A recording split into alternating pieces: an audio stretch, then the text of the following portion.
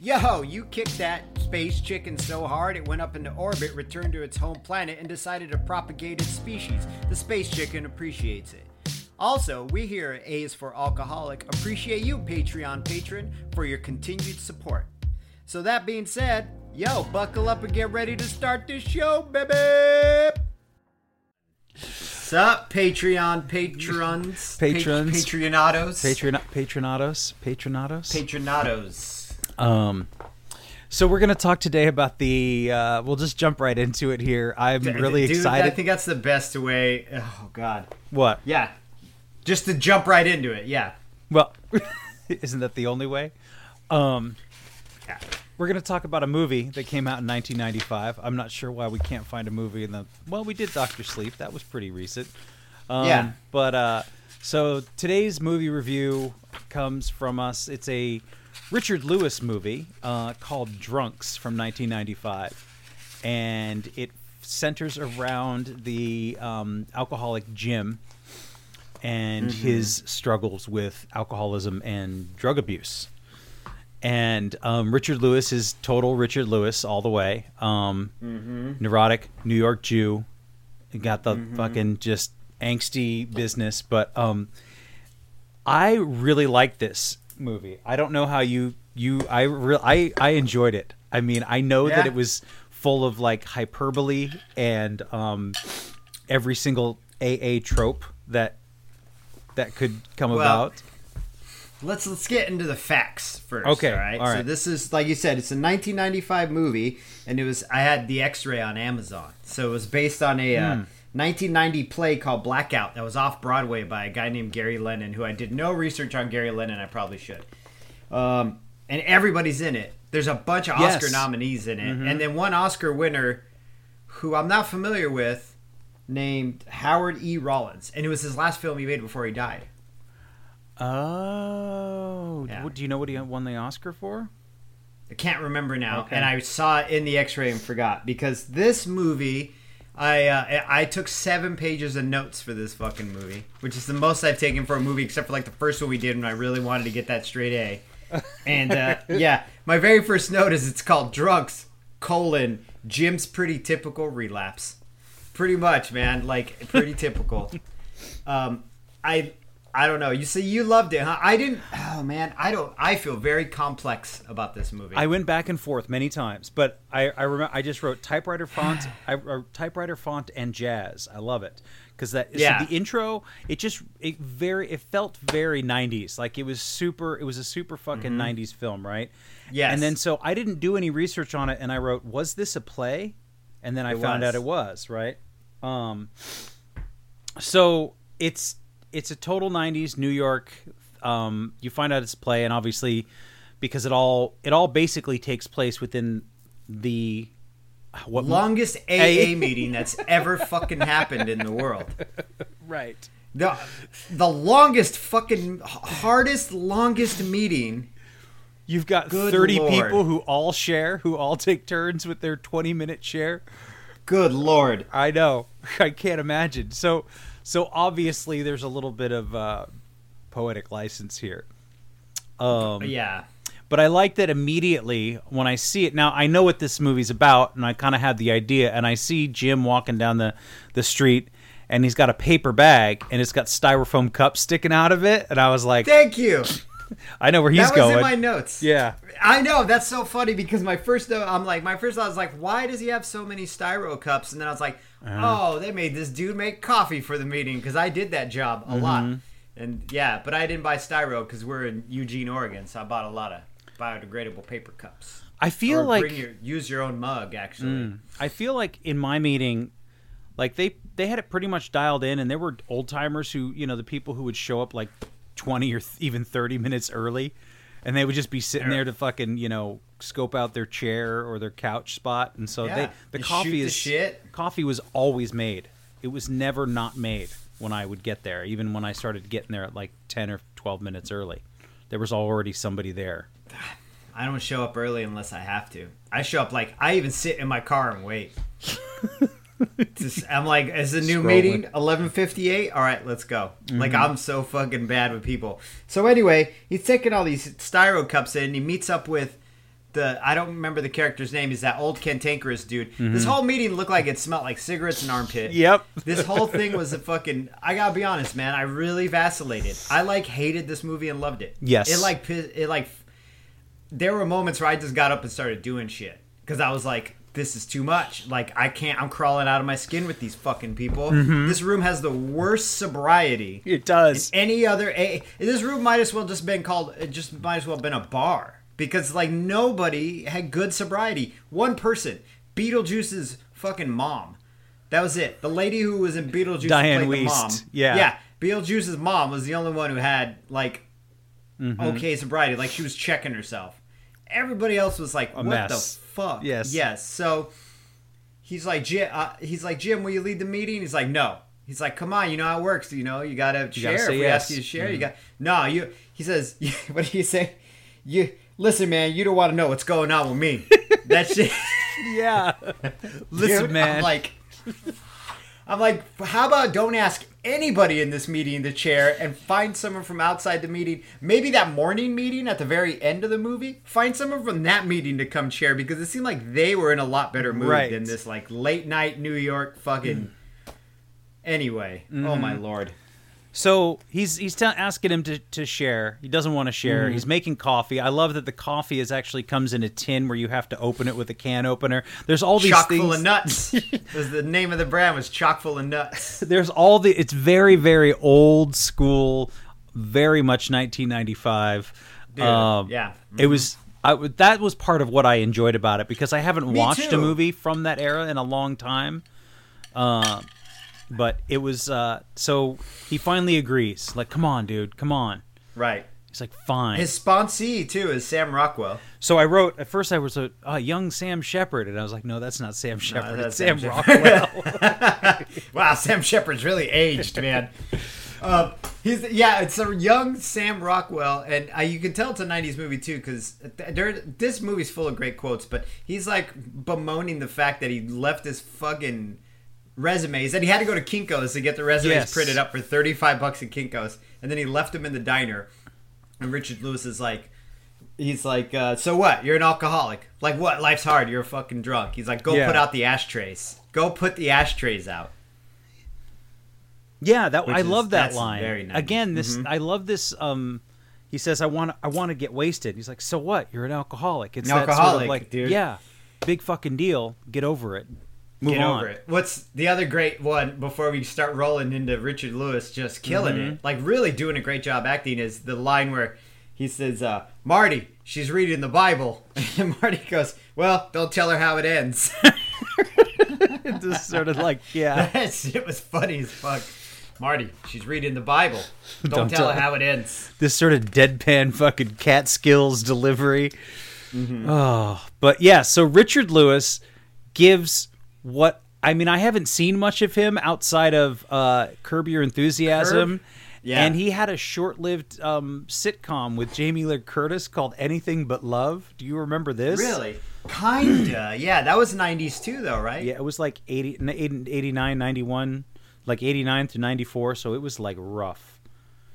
That was like Jim's drinking days before. Probably, yeah. That series was Jim going through his blackouts. Jamie Lee Curtis was the dead wife.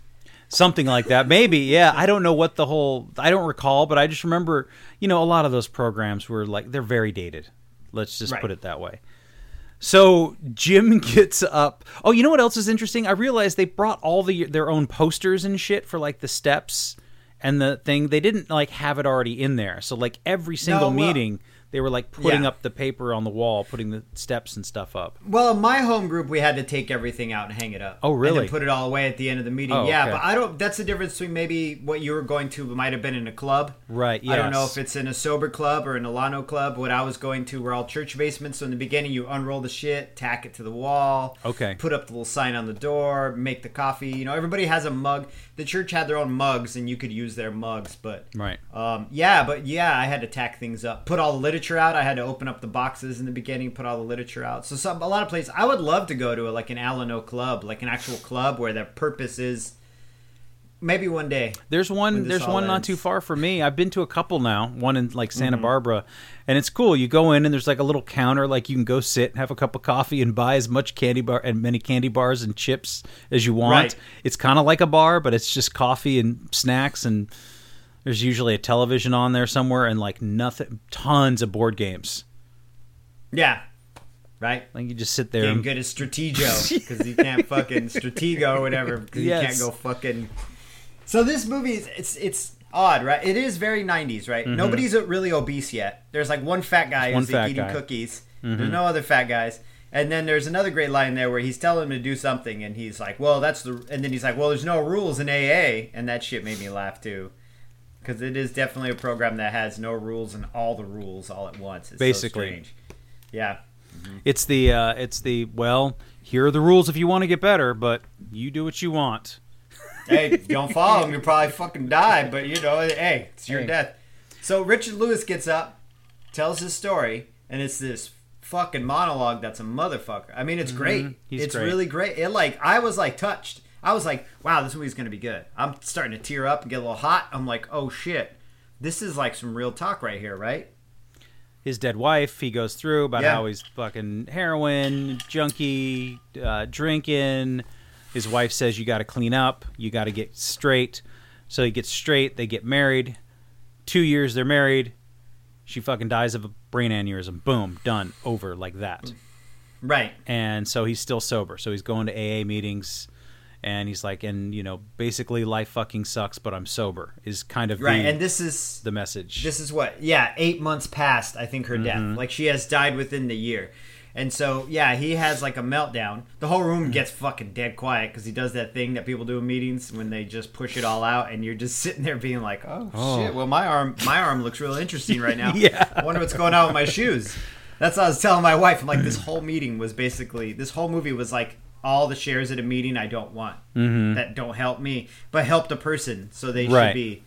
But at the same point, every share was like me just basically staring at my shoes or being like, I wonder how many times I can pee in an hour. Like, get up and get out, just because it's very uncomfortable, because it's people's pain, and the people are pushing out pain. But not every meeting's like that. No. Like, this whole movie was like a glum lot. Like, we are definitely a glum lot in this room.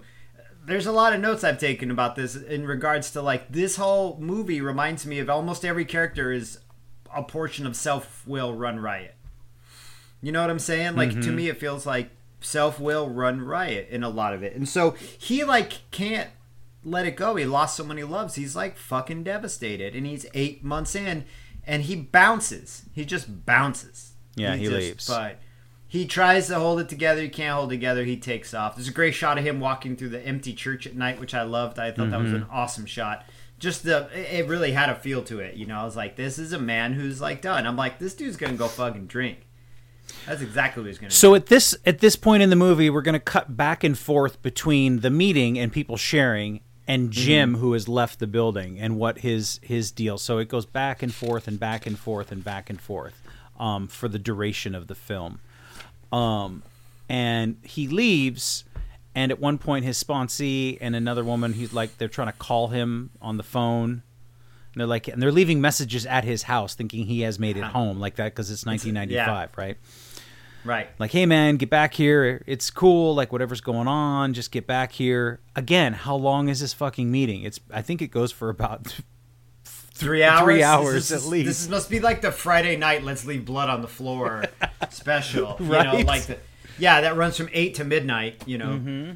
Yeah, she calls him a boob, Amanda Plummer. She goes, "Jimmy, a boob." Yeah. Yeah, Amanda Plummer's great. Everybody in this meeting is fidgety as fucking balls. And they're all smoking a cigarette high like this. Yeah. And they're all smoking real high and hitting it. This is every single one of these Academy Award winning actors' chance to do a fucking blood and guts monologue. Yes. Every single one, dude. And I was like, by the first 3, I was like, this is great. But the last 6, I was like, fuck this shit. It's getting a bit much. Somebody give me some. I want to see the funny guy who cuts up, sitting there with his Subway sandwich, just cutting up, being like. But no, that guy never shows. Spalding Gray is that guy, and Spalding Gray is. We'll get to him later, but he looks like a fucking Muppet. He looks like Jim Henson made his ass and then dropped him in a meeting. to tempt everyone to drink a beer, motherfucker. Yeah, whatever that was about. But in his share too, like he talks about, I just thought AA was for holy rollers and Bowery bums. Like you can tell this was written as a play, and he's like, and I just want to get high, and then that's when he leaves. So. Oh yeah, he talks about his dad. Oh yeah, we loop back to Jim talking about his dad whooping his ass with a Joe DiMaggio belt buckle. Like Jesus fucking Christ, this movie. And that was the thing too. I was like, in this meeting, he says, "Can I get a show of hands? Like, who wants to share?" And I was like, I've never seen that many alcoholics want to share at once. Like, never. Usually, it's very quiet. Well, not when you might get an Academy Award for it. You stick your hand right up, man. This might get me a. Right, and so even in my notes, right here, you can't really read it, but it just says, dude, I want to leave this meeting. And then 2 notes down, it says, holy shit, this meeting is hard. And that's when that lady from Jersey starts sharing, and she's like, I'm a real obnoxious people person. Yeah. Everybody loves me. I'm really into potties, and I feel like this AA meeting's like a potty, although that's more Boston than Jersey. But yes. But she has a great line where she says, I don't think I'm an alcoholic. I think I was just born thirsty. And I love that. Yes. That's an old Jerry Wagner drunk line. That's something I would have said to you drunk as fuck in a bar. I'd been like, John, I'm not an alcoholic. I was just born thirsty. We both laugh. We both laugh our asses off of that one. Thinking it was so clever. So she shares. Amanda Plummer shows up. She gives a hell of a performance. Talking about sleeping in a bed with her mom, buying her cherry cordials and shit. And I'm like, chocolate-covered Xanax. That shit was so funny. we continue to go back and forth between Heavy Share and then Jim, and we see Jim outside, and he's fucking walking with the jazz music in the dark New York streets. He's having a hell of a time, and he comes up against the window of the liquor store, and he goes in, and he buys a bottle of whiskey. Right, he's got the best line in the movie, though. What's that? He says, hi, my name is Jim, and I want a pint of bourbon. Yes. That's one of the best lines in the world. It really rung my bell, that line, because that's a Jerry. That also, this movie is full of like desperate Jerry Wagner lines, and I still didn't like it. Hi, my name is Jim, and I want a pint. He says a pint of bourbon. They don't give him a pint of bourbon. They give that motherfucker like a quart. Yeah, like it's a big. Fifth. Yeah. So one of the things too is I didn't. After I quit drinking, I didn't go through this struggle, and I didn't deal with it in such a heavy and dark way. Obviously, I think the stakes in my sobriety were a little bit lower, or just life than Jim's. I didn't have a wife. I cleaned up and had a wife and who died, 2 years into our marriage. But so he gets this bottle, but I really felt it, like when he just smells it and then puts the cap back on and like just... Me too, dude. Oh my God. And he's just so like, tangible. And I really, really felt it. And I felt the pain and I felt the desperation. And yeah. Again... That's the first bottle. You're right. Exactly. Yeah, because he just leaves it on a rail and I'm like... Right. So yeah, so you're like, okay, he's going to make it. He leaves it on the rail. He puts the cap back on. Jim. All right, you're cool. And then so... Go back to that long-ass meeting. So we go back to the meeting. It's still happening right now. It's still going on. Howard E. Rollins Jr. talks about how he fucking blacked out with his kid in the car and threw his kid through the windshield and into the ICU. Like these... It's so dramatic. And I've only been... I remember going to one meeting where I listened to a guy who had just gotten out of prison for manslaughter. And it was like that. And I was like, oh my God. And, but at least the guy that I was talking to or listening to at the halfway house, like, he was like, I'm so fucking grateful to be here. Right. Howard Rollins was not grateful to be there. He was scared as fuck. He was scared. He was shook. So everybody was shook. No one was like, no one was stoked that they were there. They just wanted to group therapy this shit, pour blood all over the floor, and then there was no happy ending to anything. So why even be in this room? Yeah. Right? There was, maybe that's just who showed up that night, I don't know. You know what? You're right, and I shouldn't say why. I want to retake that. I want to take that back because everybody belongs in the room. Yes. Like if you're in the room, I'm glad you're there. But I just felt like, man, where's the one dude who releases the tension here? I just need the one dude. He ain't there. He's or not the one there. lady. Yeah, not really. So he gives this long share. Yeah, and it's like all these soliloquies about what got them there. And then we cut to Jim acting out at another liquor store where he knows the guy. And he kind of storms in there and he's like, hey, what's the deal? The guy's got like a lock on the the doorway. It's like a turnstile to get into where all the liquor is, because people are fucking assholes. And it's like his local liquor store, right? And the guy remembers him from 3 years ago, and he was like, "You're good. You don't need any booze," which I thought was rad. That the dude who worked at the liquor store is like, "I'm not serving you booze, dude." He's like, "Why?" He's like, "You're a bad fucking drunk." Yeah, He's like, "You're a lousy drunk. You're a bad fucking drunk. You're no fun. You suck. You come in here, you wow out. You're all fucked up." That was funny to me. I think that's great, man, and I appreciate that in people who, I mean, even as a bartender for.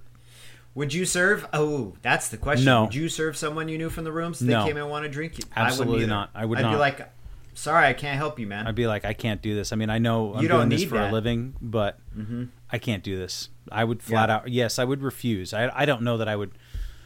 I don't know. I mean, I don't know. I'm not saying I would risk my job for it, but I don't think if they came in and they were like, "Give me a beer," no, I'm sorry, I'm not serving you.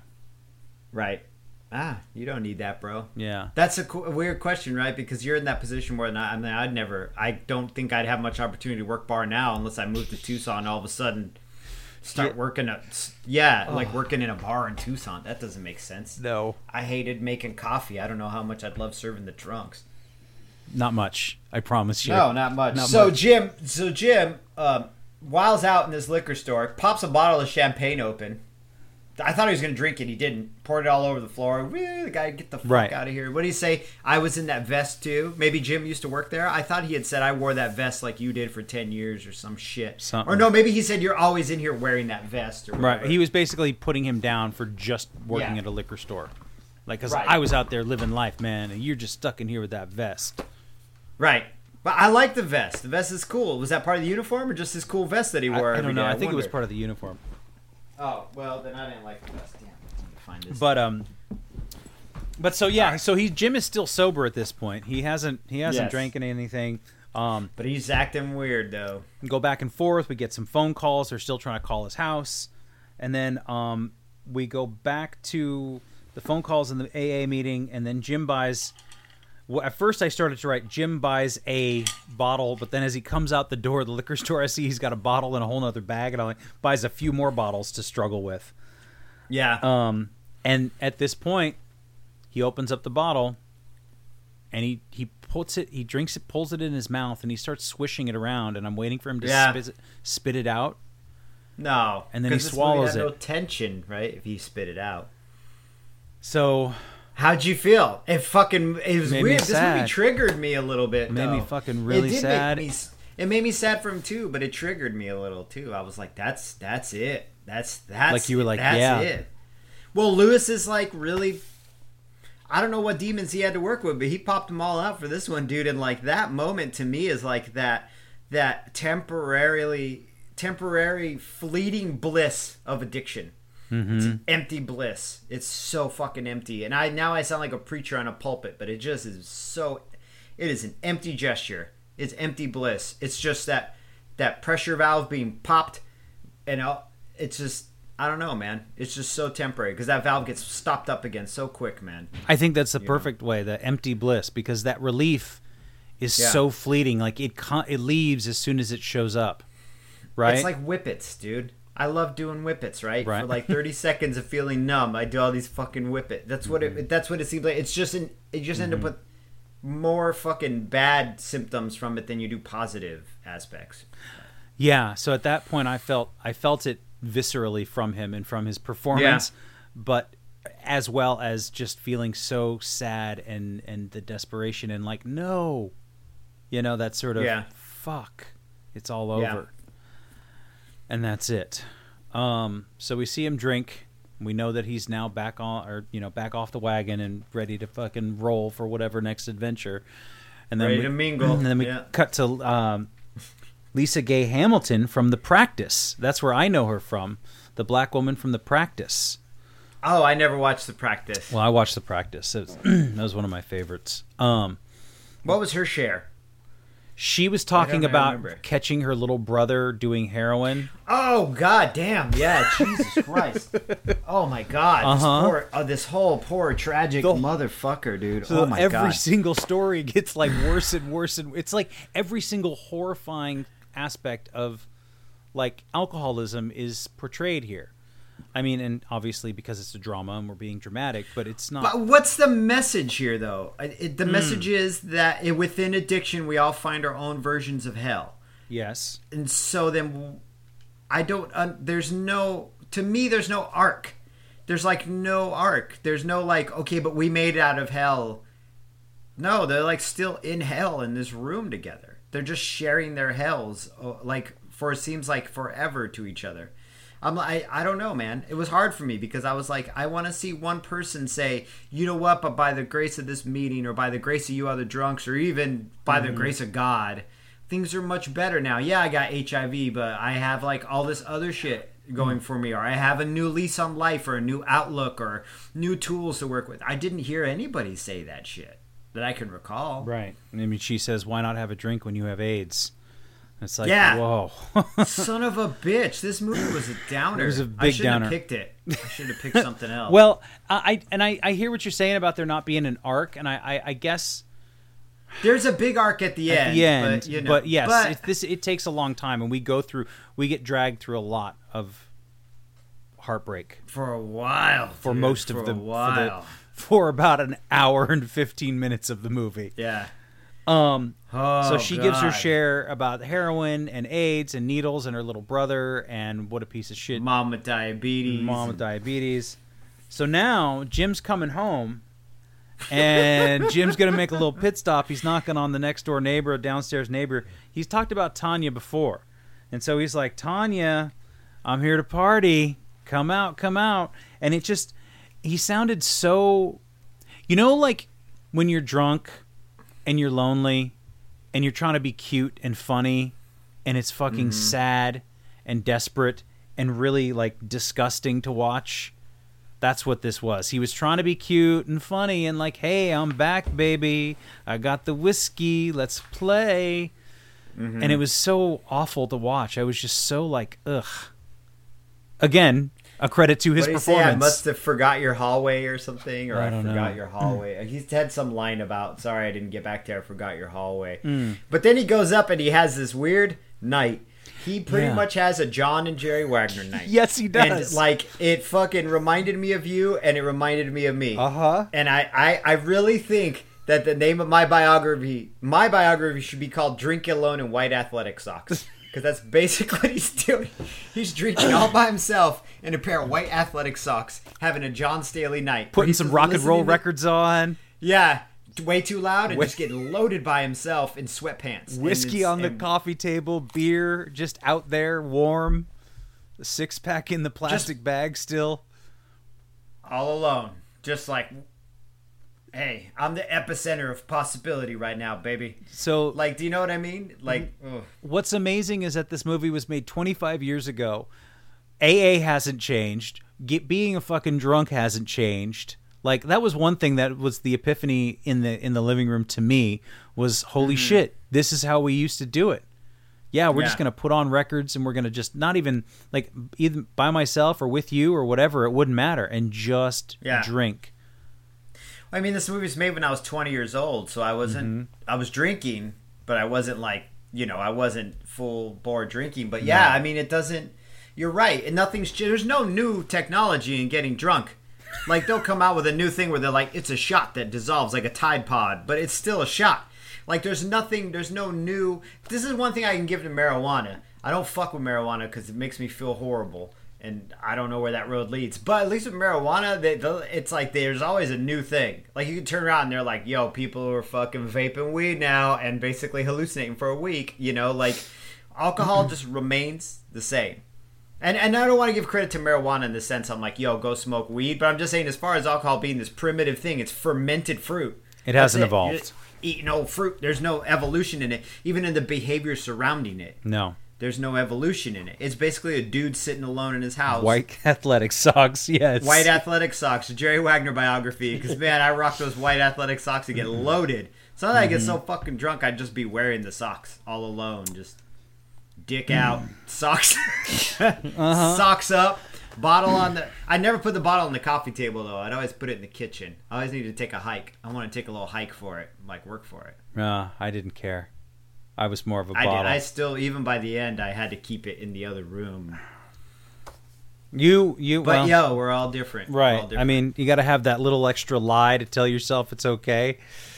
I mean, don't get me wrong. There were nights that there were some airplane bottles on the fucking dresser where you'd get up at 3 and just take a shot out of it. Yeah, just drink the little airplane bottle, go pee, and go back to sleep. I've done that. But this is about Jim and his white athletic socks and him basically having a night. You know, like I said, being the epicenter of possibility. And that's how I felt when I would drink, like in Eugene, alone in my apartment. And I'm like, anything can happen, and I can make it happen because I own the night, because I'm loaded in this house, and the night is mine. And you know what I'm saying? And it's just you and a fucking like Real Big Fish CD and some fucking. Pretty much. You know what should happen, Jerry? Go to fucking bed. Maybe tomorrow, go for a walk. How about that, buddy? Anything You're really else? Squandering this. Anything. Nothing's gonna happen. You know what I could do? I could walk down to Mulligan's. Jesus. Yo, half a block away. There's a moment in this scene where Jim, he leans back and he gives out this big sigh. And I can't tell if he's realized that he's back and he feels horrible, or he realized that he's back and he feels happy about it. Or maybe it's a combination of the two, but I don't know if you remember the moment, but he's just like, I think it was he probably felt stoned. Do you know what I mean? Like, he's loaded, so he feels really good about being loaded. Yeah, you know? Maybe that too. Yeah. But I just maybe, I don't know. I'm speculating, but that was just and then we go back and I just have, what's up with Spalding Gray? Like, so he was, so I don't, so fucking funny, I was dude, too young.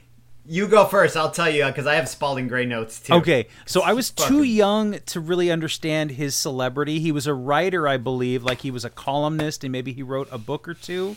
But he was a monologuist, right?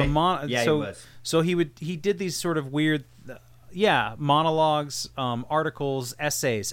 He was an essayist, right? But HBO had him reading one that was like famous, called like Swimming to Cambodia. Right. And I remember seeing it when I was like 9 and being like, "What the fuck is this?" Right. Like, okay. That rings a bell. So he comes in looking all Muppet-like. Yes, and, like a Jim Henson. And he's got he's actually creation. If it wasn't such a shitty tease about alcohol, it would have been the comic relief. Right. Because he had some funny jokes. Dude, I wrote Spalding Gray creeps in like a phantom who wants free cookies. Basically. He's like the fucking cookie ghost. He's like Jim Henson's cookie ghost rolling in and then being like, has this great fucking monologue. It really is good. It's funny, but it's weird too, though, because like, in this room full of people, I'm like, especially all these people who are on the verge. I mean, they're like basically rocking, hugging their bodies, having shivers, and smoking these cigarettes with the coda ash on the end. You know, like just fucking whole cigarettes and as ash long like as coda. The cigarette, yeah, you know? Yeah, dude. And he's just like making booze sound like a free titty in the park at night. You know what I mean? Like, I can't put it any other way. Just like it's the sexiest thing ever. But then also him having this realization that maybe he has his own issues with alcohol, and he's like, I want to keep coming back. And at any point, I was waiting for the dude who's leading the meeting to be like, hey, all you need to do is have a desire to stop drinking. Because that's all it is. Right. You don't even have to be an alcoholic. You don't have to say you're a fucking alcoholic if you don't want to. You literally can just be like, I'm a member of Alcoholics Anonymous.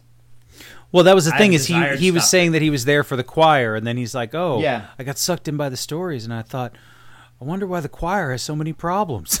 And he like, so it's kind of funny, but then he's talking about, I'm going to go have a drink right after this. I'm going to get that frosty beer, and the foam is going to touch my mustache, and and he's like getting all dramatic and like kind of funny and kind of sexy about it.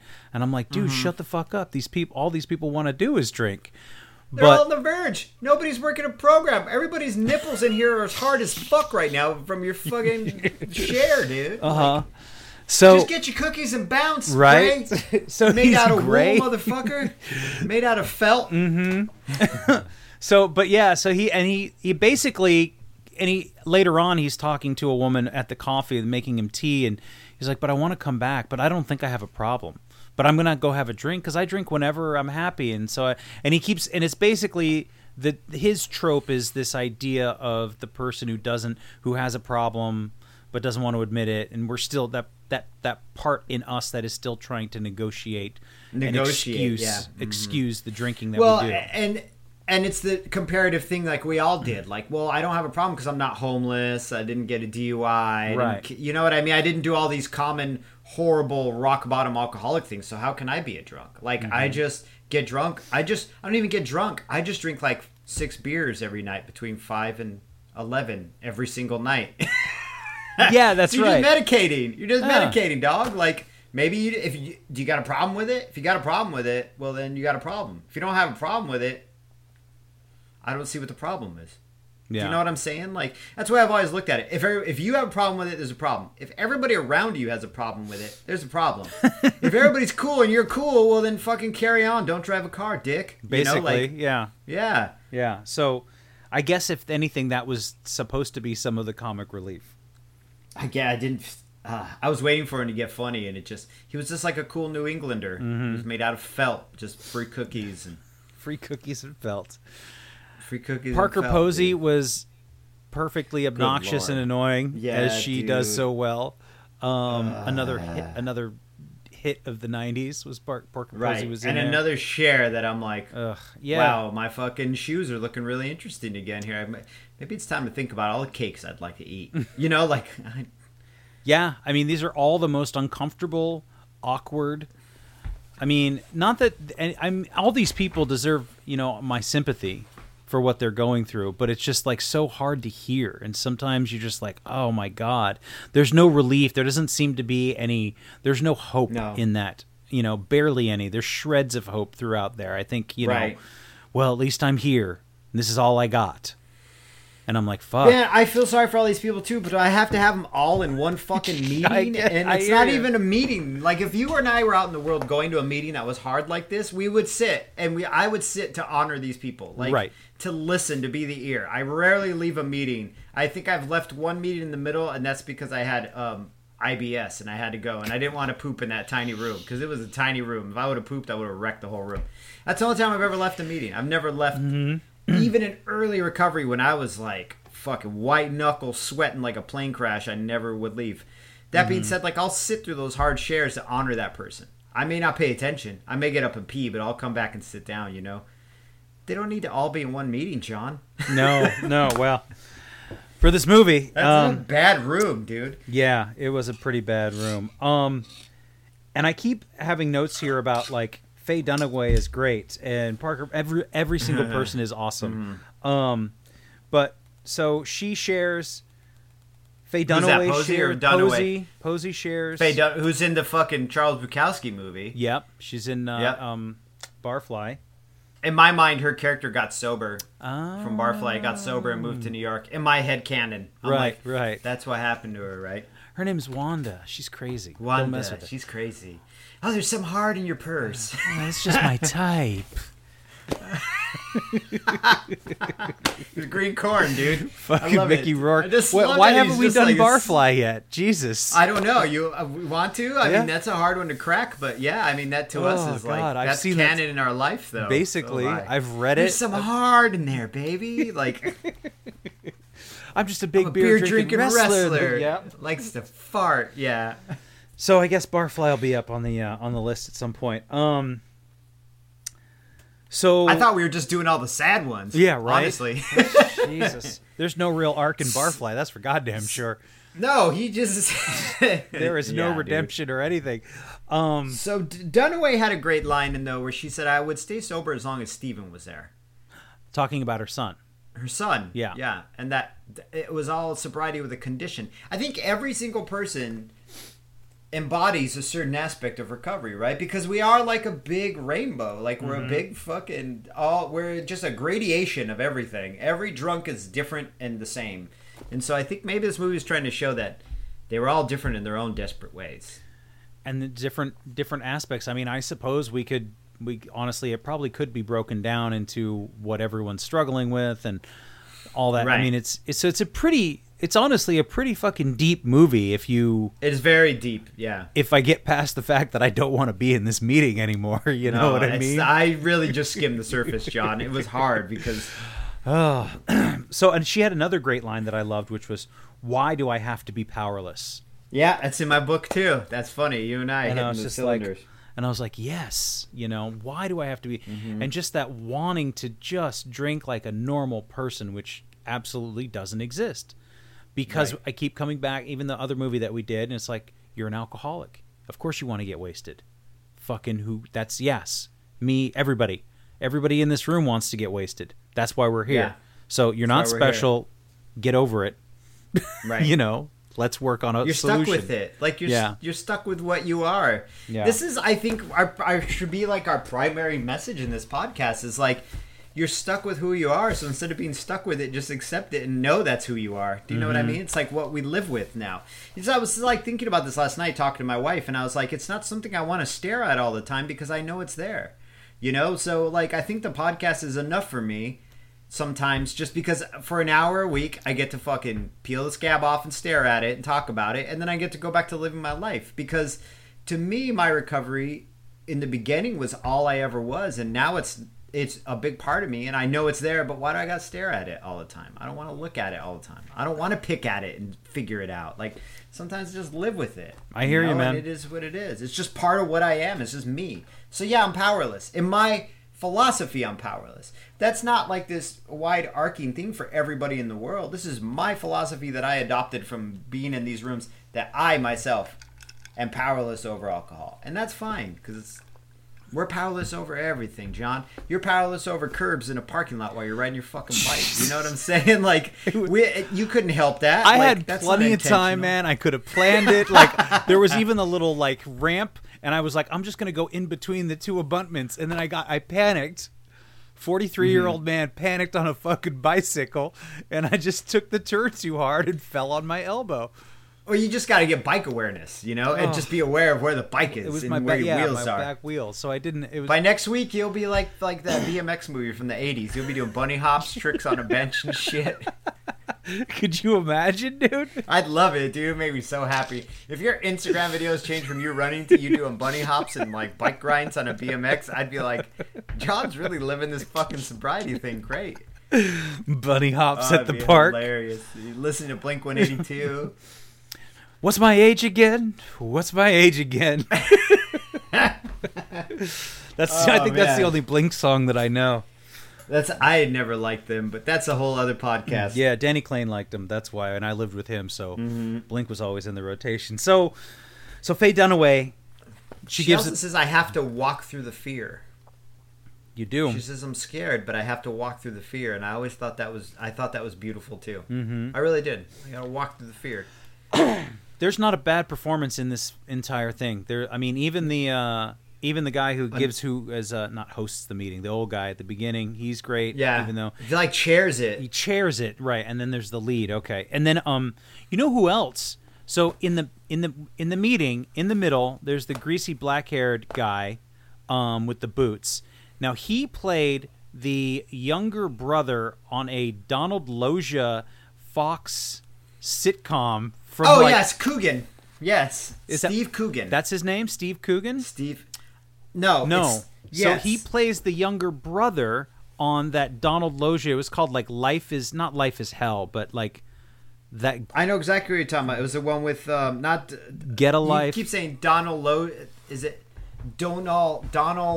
Donald Loja. Oh, this guy's name, Kevin Corrigan, is the actor's name. Kevin Corrigan. And you I thought you were saying Robert Loja, like the old singer from back in the day. And I'm like, what the fuck are you talking about? Oh, yeah, Donald. Whatever, however you pronounce his name. Not Robert Loja. Robert Loja wasn't a singer, was he? He was an actor. I don't know, dude. It just kept saying Robert Loja, and I kept thinking of Star Trek and like Frank Sinatra. And I was like, what the... what's his name? Keith Corrigan? This is fucking getting ridiculous. Kevin Corrigan. His name is Kevin Corrigan. Robert Loja was like, he wasn't the old Robert Loja. Yeah. Yeah. That's what I thought you were talking about. He's like the poor man's James Caan or something like that. Yeah. Robert Loja. Here for American Express. Yeah, basically. Somewhere between James Caan and Telly Savalas. Yes. So but he doesn't have a speaking part at all. He's just but I just recognized him. He's just he hugs Amanda Plummer. Mm-hmm. Everybody's kissing and hugging, and Amanda Plummer, like, I don't know if they're insinuating she fucking fucked a couple of these dudes or she's just like overtly affectionate with all these men, and like and then fucking Robert Lewis. Yeah, at the beginning he fucking kisses old boy on the cheek, like he kisses Sam Rockwell, the old Nogales. Richard Lewis, thank you. Yeah. Jesus Christ. Not Robert. Richard Lewis and Sam Rockwell do the Nogales air kiss. Mm-hmm. Like every aunt I've ever had, we always kiss. I've done it with my grandmother, like everybody where I grew up. And then these two men are doing it. And I'm like, whoa, that's kind of bold for the 90s, but maybe not. I don't know. So we cut back to Jim. This is still all the same night, just so that we're clear. This happens in one night. Long fucking meeting. He's getting drunk as fucking an hour, apparently. So almost. And the longest meeting I've ever been in is 90 minutes. So this is going far beyond 90 minutes. But anyhow, maybe not. So Tanya comes over. And Tanya is another actress from the 90s that I recognize. I know where she's from. You know where she's from? Yeah, I had to look her up. Where's she from? Unforgiven. Oh, and so she's the prostitute they cut up on her face in Unforgiven that starts the whole story rolling in Unforgiven. And she is this busty, thick-lipped blonde, at least, dyed blonde. She was fine as hell for 95. Oh, yeah, for sure. She's a 95 dime. 95 dime. And she, I had her here. I'm sorry. But yeah, so she was in a bunch of stuff as well. So there's all these people. Like the 90s were just a different kind of time, I guess. I don't know. So this scene, I had to skip through it. I couldn't watch this scene because my daughter's behind me on her iPad with her headphones on, right? And so I'm like, oh, this is an AA movie. They're just going to curse a lot. No big deal. There's not going to be like major violence or a wild titty.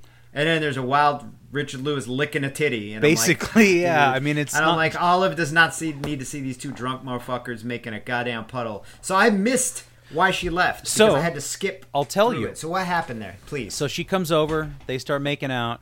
He's all excited. And by the way, Richard Lewis's makeup and I don't know what he did, what method acting, but he looked drunk and haggard for this movie. Yeah. They really. Also, watching Richard Lewis lick a titty was not on my fucking to-do list for the day. Just so you know. So they start to get naked, and she's like, "How do I look? Lord. Does my butt look too skinny? Am I too thin?" He's like, "No, you're gorgeous. You're gorgeous. Do you want to put my nipple in your mouth?" Yes. And so he starts sucking on the titty. So then she says, "Do you have the stuff?" She's there because she wants heroin, and he's like, "I called Felix. He hasn't called me back." And then she freaks out because she's not going to get high. And she's like, I need it. You need to get it. Right. So then she kind of pushes him away. And he's like, no, baby. I'm going to get it. So I thought he had called her by his dead wife's name. No, it's because I heard call at the end. And then no. So basically because she couldn't get any heroin, he said, okay, I'll go get it for you. So he goes out into the fucking streets to go get this heroin so he can hook up with Tanya, who is it's all a mess. So she wants to get high. He's like, fuck it, I'll go. And so she freaks out, can't get the heroin. The whole scene was really disturbing. And then we get to Beetlejuice's mom. We cut back to Diane Wiest. Oh, it's not Beetlejuice's mom. I'm sorry. I meant Edward Scissorhands' mom. Edward Scissorhands' mom. I fucked up earlier. Okay. Yeah, Beetlejuice ain't got no mom. Beetlejuice was clean and sober from He was clean and sober, and then he relapsed and died. I'm sorry for everybody who's listening to this podcast going, that wasn't Beetlejuice's mom. That was Edward Scissorhands' adopted mom. Correct. And I think she was like the mom in the Lost Boys, maybe. Yeah, maybe? She's been the mom in a lot of things. Parenthood. She's always the mom. Mm-hmm. So she's great. She was in. She was the psychiatrist in fucking Jodie Foster with the kid who was super intelligent. Something Tate or remember Jodie Foster has a child, but he's like Little Man Tate. Little Man Tate. Thank you. Thank you. Yes. This is flowers for Algernon. Well, yes, that too. Motherfucking Charlie. Yes, that's another sad. So one. I wrote that makes one in, sense that I read that one freshman year of high school. Yeah, it's makes sense the mom from Edward Scissorhands has the calmest, least panic, most introspective share. Because she doesn't break down. Well, I think she cries, maybe. Maybe she doesn't. I don't know. But it's not this... she's just like a mom, like a nice lady sitting there being like, yo, I used to fucking fall asleep in my car high on fucking drugs and drunk. And now I'm okay. And now I'm okay. I'm not sitting here shivering, holding myself, talking about, I love football. Or the other fucking dumb lady being like, I'm a party person, I'm not really drunk. Or being like, I killed my kid. It's like, Jesus, dude, everybody, chill the fuck out. Listen to Edward Scissorhands' mom. She's cool. Yeah. So she was very calm. And so, again, we're just getting all these different perspectives. I mean, and all of them are very tragic, and most of them are serious. We don't get the happy-go-lucky guy who's got the sober AF T-shirt on and is just grateful to be there. And Subway sandwich. And Subway sandwich, yes. Oh, the guy who's trying to share a sandwich with you. probably that funny guy as hell, I is a bet. fucking mess. But I'm glad that he's doing all right. I hope he is. I haven't seen him in a while. So she gives this great, another great monologue, and then this was a scene that really struck me. Was Jim goes to a bar. He gets out of the house because he's got to go find heroin, but he goes to a bar first because, of course, can't go look for heroin without a drink. And right. He comes in and the jukebox is on and all the like warm, cozy red lights and all the weird little bottles and trinkets on the wall, and he sits down and his friends, just some guy he knows, like, "Hey, Jim, drinking buddy, yeah, I haven't seen you. I thought you died." He's like, "I did, but I'm back." And he's like, and it just reminded me of that. I was immediately taken back to that feeling of like the comfy, cozy, let's go spend the afternoon sitting in a dark bar on a shitty stool and drink whiskey and forget about the world. Right. And if it were a one-time thing, we wouldn't be doing this podcast. Right. But it also brought up all the other bad shit about it. Fucking probably smells like stale beer and shitty cigarette farts and just all that there's no real comfort or warmth there. It's all this illusion. Well, and most people who are going to bars, though, usually like that it's usually they're pretty normal people. Do you know what I'm saying? They're not like fuck ups like us. I mean, those places are full of fuck ups. That's the wrong word. Those places are full of alcoholics. Yes, because they have alcohol in them. But I think a lot of people in bars are just people who want to go let loose. Mm-hmm. Have a little, maybe, hey, it's a shitty day. Let's sit inside a bar all day, drink beer, and fucking play pool, and then we don't do that again for 5 more months. You know what I'm saying? It's. I don't think every bar is full of gyms. No. If every bar full of gyms, this whole world would be a goddamn, well, it already is a shit show, but you know. But I really connected with that notion. And so I felt the immediate comfort, but at the same time, looking back, I felt the immediate, like, disgust. Yes, yeah. Revulsion and comfort at the same time. Those are your hallmarks of alcoholism, is being attracted and repelled. Like, basically, yes. You know what I mean? With a cognitive dissonance, you know, two competing thoughts at once. 100%. He says he's such an asshole. He's an asshole drunk. I don't fucking like him. Jim? I wouldn't have drank with him. Yeah. No. Even when I was drinking, I would have been like, "You're an asshole because you're in here just trying to stir shit up." Mm-hmm. I don't need no shit stirring. I stir my shit. You don't stir everybody else's shit around me. He annoyed me. Yeah. But he does have some great lines. He's got some great lines. Mm-hmm. You got one? Yeah, because he goes and meets a new bartender. The bartender keeps saying his name is Ratch. Not Rich. Ratch. Because of his accent, I guess. He's like, "I'm Ratch." Fucking Ratch. And then he's just like, "Oh, yeah, I bought the bar," or whatever. He's like, "Oh, we're under new management. And it's new management we are powerless over." Yeah, that was a great line. He keeps squeezing the fucking, using the AA vernacular. Yeah. Well, because you're drinking now, so now you're under new management, and you're under that new management you were literally powerless over. I mean, as a sober alcoholic in recovery, you're aware that you're powerless over it, so you don't fuck with it. It currently does not have its hands on you. Do you know what I mean? But it's within reach. But once it has its hands on you, you are actively powerless over it. In my mind, that's the way I kind of differentiate the two. Yes. So all this is going on in the bar, and I'm having all these mixed emotions and stuff like that. Yeah. And I'm thinking about all the hours that I've wasted in that way, like commiserating in misery or going to have a good time or wanting to make something happen, as Bukowski would say. And it's like, we never made anything happen. Right. It was all the same shit. I didn't think about any of that. It just struck me, and like the like last different time, our perspectives. Yeah, I thought, wow, this place is really manipulative. These bars are manipulative. They're like engineered to make you want to stay there. Mm-hmm. Well, there's booze there, but if you walked into a bar and it were all fucking fluorescent lights and it was like a clinical doctor's office, you wouldn't want to drink in there. But if you walk into a bar and if it's all wood paneling, it feels like a cozy living room, like, and there's like the music's loud but not loud enough, but enough to be. Do you know what I mean? Mm-hmm. Like everything is unintentionally manipulated, but it's all started because this is what works, this is what makes us money, it keeps people coming back in here, you know. But I didn't think about all the time I wasted in the bar. I know because it's there. I already know it. I wasn't like, man, I wasted a lot of time in the bar. I was just like, man, you know what I was thinking? Jim's a fucking asshole. That's all. He is. He's a total asshole. Super annoying. Oh my god, dude, the worst drunk ever, dude. Which is probably why he's in the rooms. And he's drinking, and he's fucking talking to whoever. And another line from Jim that I like is, I just want to get loaded, but I can't. Like, I don't know if he means like he physically can't, because I think he can. I think he's obviously drunk, but I think the notion that he's got all the fucking AA recovery in his head, he can't enjoy it, right? He can't. Yeah. He can't let go. He can't do it for free. It's going to cost him a lot. He's aware of the bill, yeah. Mm-hmm. Isn't that funny? You get the program. I mean, we haven't relapsed, but I imagine you relapse, you got the program in your head, and you always know the bill is due. Whereas before, you never thought about the bill. You just said, I'll pay it later. And you pay it tomorrow. Now you're like, oh, I got to pay this shit. And one drink, you would know that the bill was due. Yeah. Even if you didn't drink, if you just had one drink, you'd be like, well, I got to pay the fucking bill. Damn. Right? So I just love that idea of, I just want to get loaded, but I can't. So now I can't even fucking run away from my own problems anymore.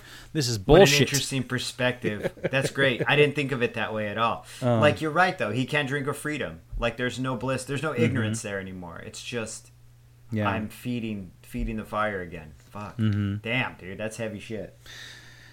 This is where Spalding Gray has his monologue, and he's like, I'm a fuzzy. Or no, he does the weird Jeff Goldblum, like, I'm a fuzzy. Like, he does that weird Goldblum delivery. You know, you're right. The cadence. with the pauses and the, So he did. Yeah. So he gives his weird monologue about wanting to drink beer and how he still drinks beer and how he's not supposed to be there and it was an accident. And honestly, now that we're talking about it, he might be fucking lying. Do you know what I mean? As somebody who is pretending they don't need it, maybe he was like, I need to go to an AA meeting, but now that I'm speaking, I want to completely deny my alcoholism entirely and say I was here for the choir. And so that could have been a whole fucking lie. Like the whole thing, it very well it could have been like a Kaiser Soze moment. You know what I mean? Where like nothing he was saying was true at all. Like he wasn't there for the choir. Can you imagine? You're like, damn, I just Kaiser Soze that whole AA meeting. Well, because he's just terrified, right? I just fooled some of the brightest minds. Yeah, he could be terrified though, and backpedaling at that point, being I was here for a choir meeting, and because the way he describes alcohol, he says, I don't have a problem, but then he describes it with such greatness and love and reverence and all that crazy shit. Ugh. Callista Flockhart is here. Ally McBeal. She gives another one where she's resentful toward AA and having to be fucking grateful all the time, which... Welcome to the club, bitch. God damn. Which was obnoxious, but at the same time I was like, oh, I had that moment. Fucking 7 months in. I quit going to AA meetings because it was bullshit. Get out. Yeah. And you felt awful. And then I felt awful the entire time. And you kept calling me being like, Jerry, I don't know. You know, Jerry, I just feel really, what did it say? Discontented. You know, I just feel real discontent. We'll go to a meeting, John. Well, I'm fucking done with that. Oh, yeah? Why? Why do we do this? And then I'm like, welcome back to the club. Like, welcome back to the cult. What did she say? Someday I'm going to be able to control this. She's like, I got loaded this morning. I had a drink this morning. I smoked. Yeah, that's right. That's right. This is at the end. But there was a part that made me laugh out loud in this movie, but we'll wait till the end. But she's like, yeah. And then she's like, and then I'm like, this room has horrible sobriety. Everybody's fucking either relapsing or, like I said, I don't know how many times. I think you should just in colon for this fucking Patreon podcast, just put drunks, colon, this room has awful sobriety, in my opinion. Yeah. But there are good parts. Like, there's people reaching out within the storm. Yes. I always feel like they're in a fucking hurricane and they're, like, looking for something and they don't have... But then they can reach out to each other. Because she, like, has... Right? She, like, freaks out and bounces, goes to the bathroom to cry and smoke. To cry smoke in the bathroom, I guess. And then Dunaway follows her. They have a moment in there. And I love... She says, I can't help you. She says, we can help you, but we can't stop you. Yeah. We can't stop you, but we can help you, which I thought was awesome. I can help you. I can't slap that fucking drink out of your hand, but I can help you, though. Yeah. I don't think if I watched this movie drunk or while I was drinking, I probably would have like laughed most of this off or thought it was... I don't know. I would have thought it was corny fucking drama shit. Right. Yeah. Yeah. Or if I were alone, I would have cried my fucking eyes out and been like, I need to go to a meeting, and then just gotten drunk again. Because I had a lot of those come Jesus moments where I was like, yo, I need to quit drinking, and then just forgot. Yeah. Oh, I forgot. Yeah. Things went well for a second, so I forgot. Yeah. So we cut to the meeting, and then we go back. Now Jim, who was in the bar, is now out the park looking for Felix, the drug dealer. Yo, where's Felix at? He's asking around, and this one guy, he meets this drug dealer, and he's like, yeah, can I help you out? And no, he's like, I just need to talk to Felix. And he's going around, and he can't find fucking Felix, and he doesn't know what to do. He he finds out from a trans prostitute that Felix is in Rikers. So now he can't get the drugs he needs to get high to fuck Tanya. So he goes back to the original drug dealer and says, yeah, whatever, buys the heroin. Then there's a guy who he passed in the park who was passed the fuck out. He steals that guy's needle that happens to have a little... Oh, yeah. Like, this is like really like low shit. You just stole a Fast! In an hour! Right, exactly. This meeting is still going on, in the length of this fucking 2-month meeting, okay, so let's say it's a 90-minute meeting. In the length of this 90-minute meeting, he's already stealing heroin needles from homeless dudes. So fast. Mm-hmm. Wow. So I don't know that. Wow. I don't think it would happen that fast for everybody, but No. I genuinely, I think there might be some exaggeration, but not by much. No, not by much at all. I'm sorry, but it all goes back to that whole you just pick up where you left off. Yep. It's what do they call it? Degenerative disease or degenerative. Thank you. Yeah, that's yeah. And I remember hearing that when I was drinking, and my mom would say that shit to me, and I'd be like, whatever, well, that doesn't apply to me, man. I'm gonna keep on trucking, But yeah, I was talking to a friend the other night who was telling me that they have a friend within their group that went back out who had 23 years and went back out again on fucking White Claws, sneaking White Claws in your kitchen, and just how fucking how it's just it just keeps building up. So you just go where you left off. Yeah, you I don't know, man. Mm-hmm. That's wild shit. That sucks. Next time we're gonna do a funny movie like Old School. Can we? Yeah, Beer Fest.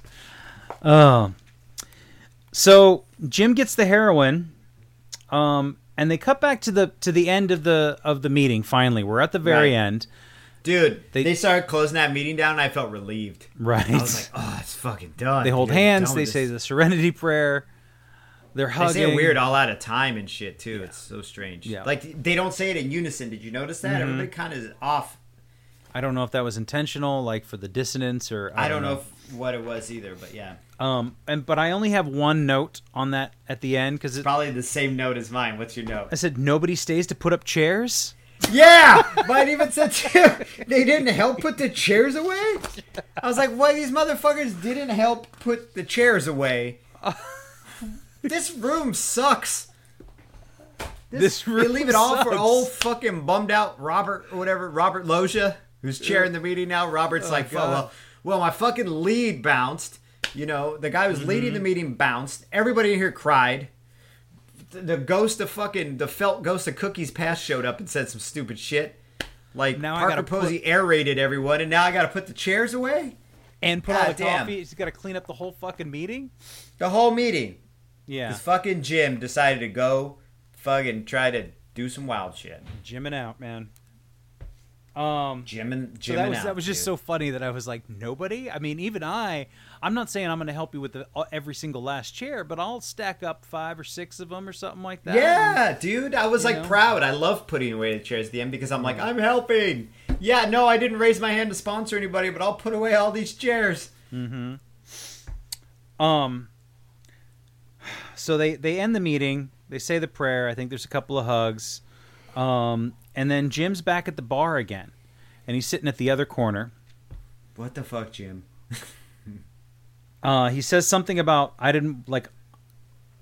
something about the poor sober martyr. I didn't want to be the poor sober martyr.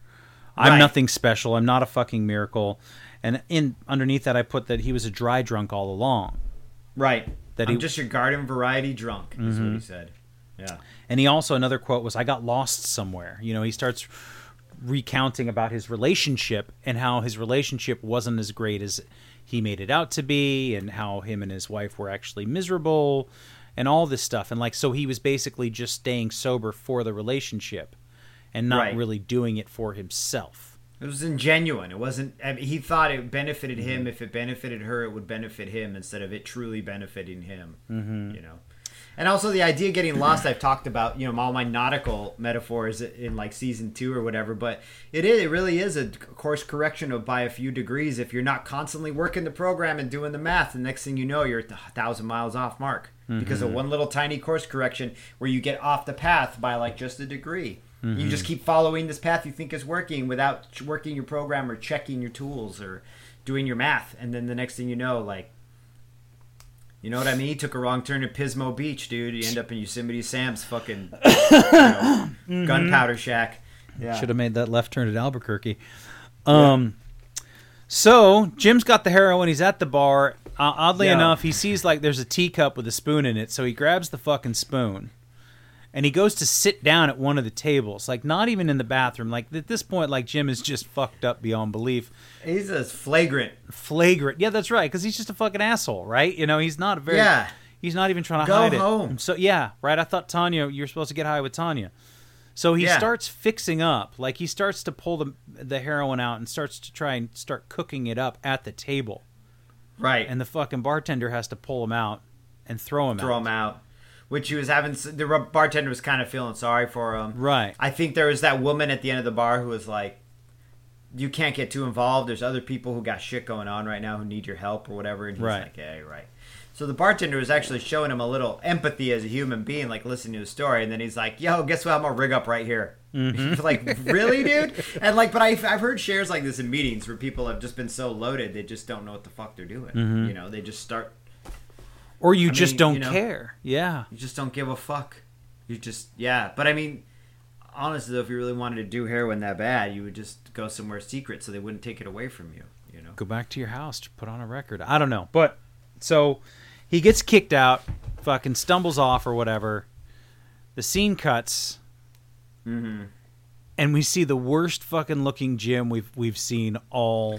This part of the movie was my only genuine laugh, and it wasn't at Jim. Right. It was when they were introducing themselves, and one guy said, "My name is Tom. I'm an alcoholic and a pothead." Yes. And that shit, and a pothead. I like laughed out loud. It's like, and I'm a stone cold pothead. It just, of course, you can be addicted to marijuana, not physically, but you know what I mean. You can go through the whole throes of addiction with it. I know people who have marijuana issues. Yeah. But just him being like, now I'm a pothead. Right. So, like so we're at a meeting, and it's bright, it's early, it's like it's a way better meeting. It's a way better meeting. People, you know, it's so Jim should have been going to those meetings. Yeah, I mean, you got to go try to find the sobriety that you want, right? He was in the wrong fucking room, dude. So at the very back, you see Jim, and he looks rough and pale, and his eyes are red, and I'm not sure my heart, if they man. fucking. It was really. He's like, I'm Jim, and it's like I'm back where I started, and like that's end scene. Yep. And like, I felt for the guy. I had the utmost sympathy for him the entire movie. I mean, even when maybe not when he was being an asshole. I wouldn't want to fucking hang out with him. But it was just like so sad. But like, so I don't know what the arc is. The arc is, dude, I don't know. Alcohol's a motherfucker, and it'll kill you if you let it. I guess so, dude. So, I wouldn't say it's I enjoyed it as much as one can in the dramatic sense, but I don't know. There was an arc. I think that it was just a slice of time. Yeah. Like didn't follow your linear story. It was based off a play that was a bunch of really meaty fucking monologues for really good actors to chew their way through with this overlying story of a man who relapses. And then at the end of the movie, they should have just played Do It Again by Steely Dan. Back, Jack, do it again. That's where he is, you know? They would. If they made it this, like now, they would probably put that in there. It'd be like, boom, in the morning, go gunning. Because in my notes, I was like, fucking poor Jim. It like really hurts my heart because as a character, you can see him in his eyes. He fucked up and he's defeated and he's coming back again because this worked. Yeah. And he knew it worked for a little while. It wasn't his wife that was ultimately going to save him in the end. It wasn't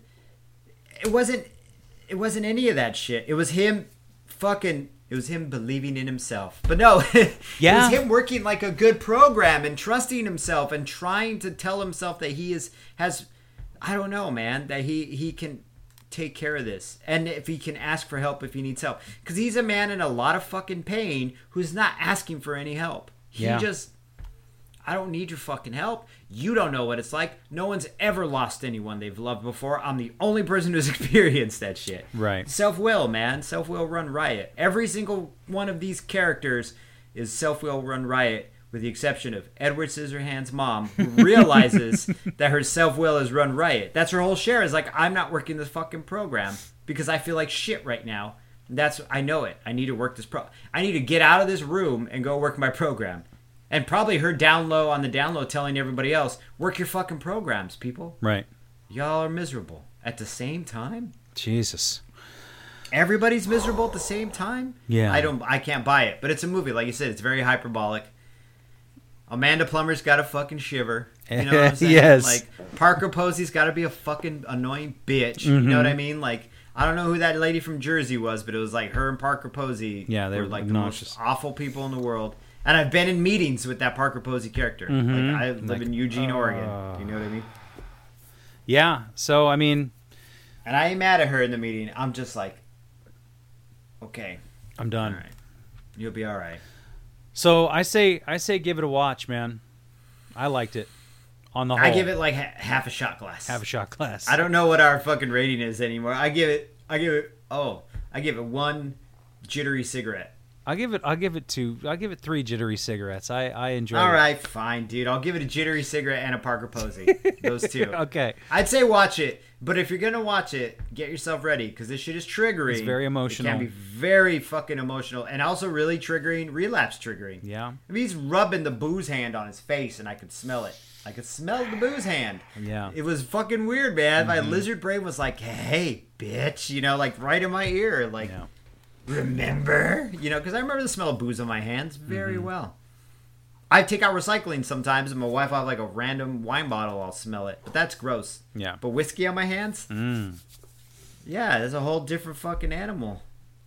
Great performances That being said, through and through. Great performances. Good soundtrack. Yeah. Slice of life from the 90s. At one point, I paused it when he's walking down the street, and I said, Olive, look at this. And she looks up for her iPad, and I go, you notice anything weird? And she's like, no. And I'm like, dude, nobody's on a phone, and there's 2 payphones right there. That's weird, right? And she's like, you're right. Nobody is holding a phone, because nobody was on a phone. No. It was 95. 95. Cool. All right, Jerry. All right, John. Well, you know, maybe the next one will be Something fun? not as... Jesus Christ, you know? Thanks again for your support and helping us get this message out to people who still need it. Our music is by Neglect. You can find more of his work at neglect.bandcamp.com. And you can find us on Facebook, Twitter, Instagram, and A is for alcoholic.com. Thanks for listening.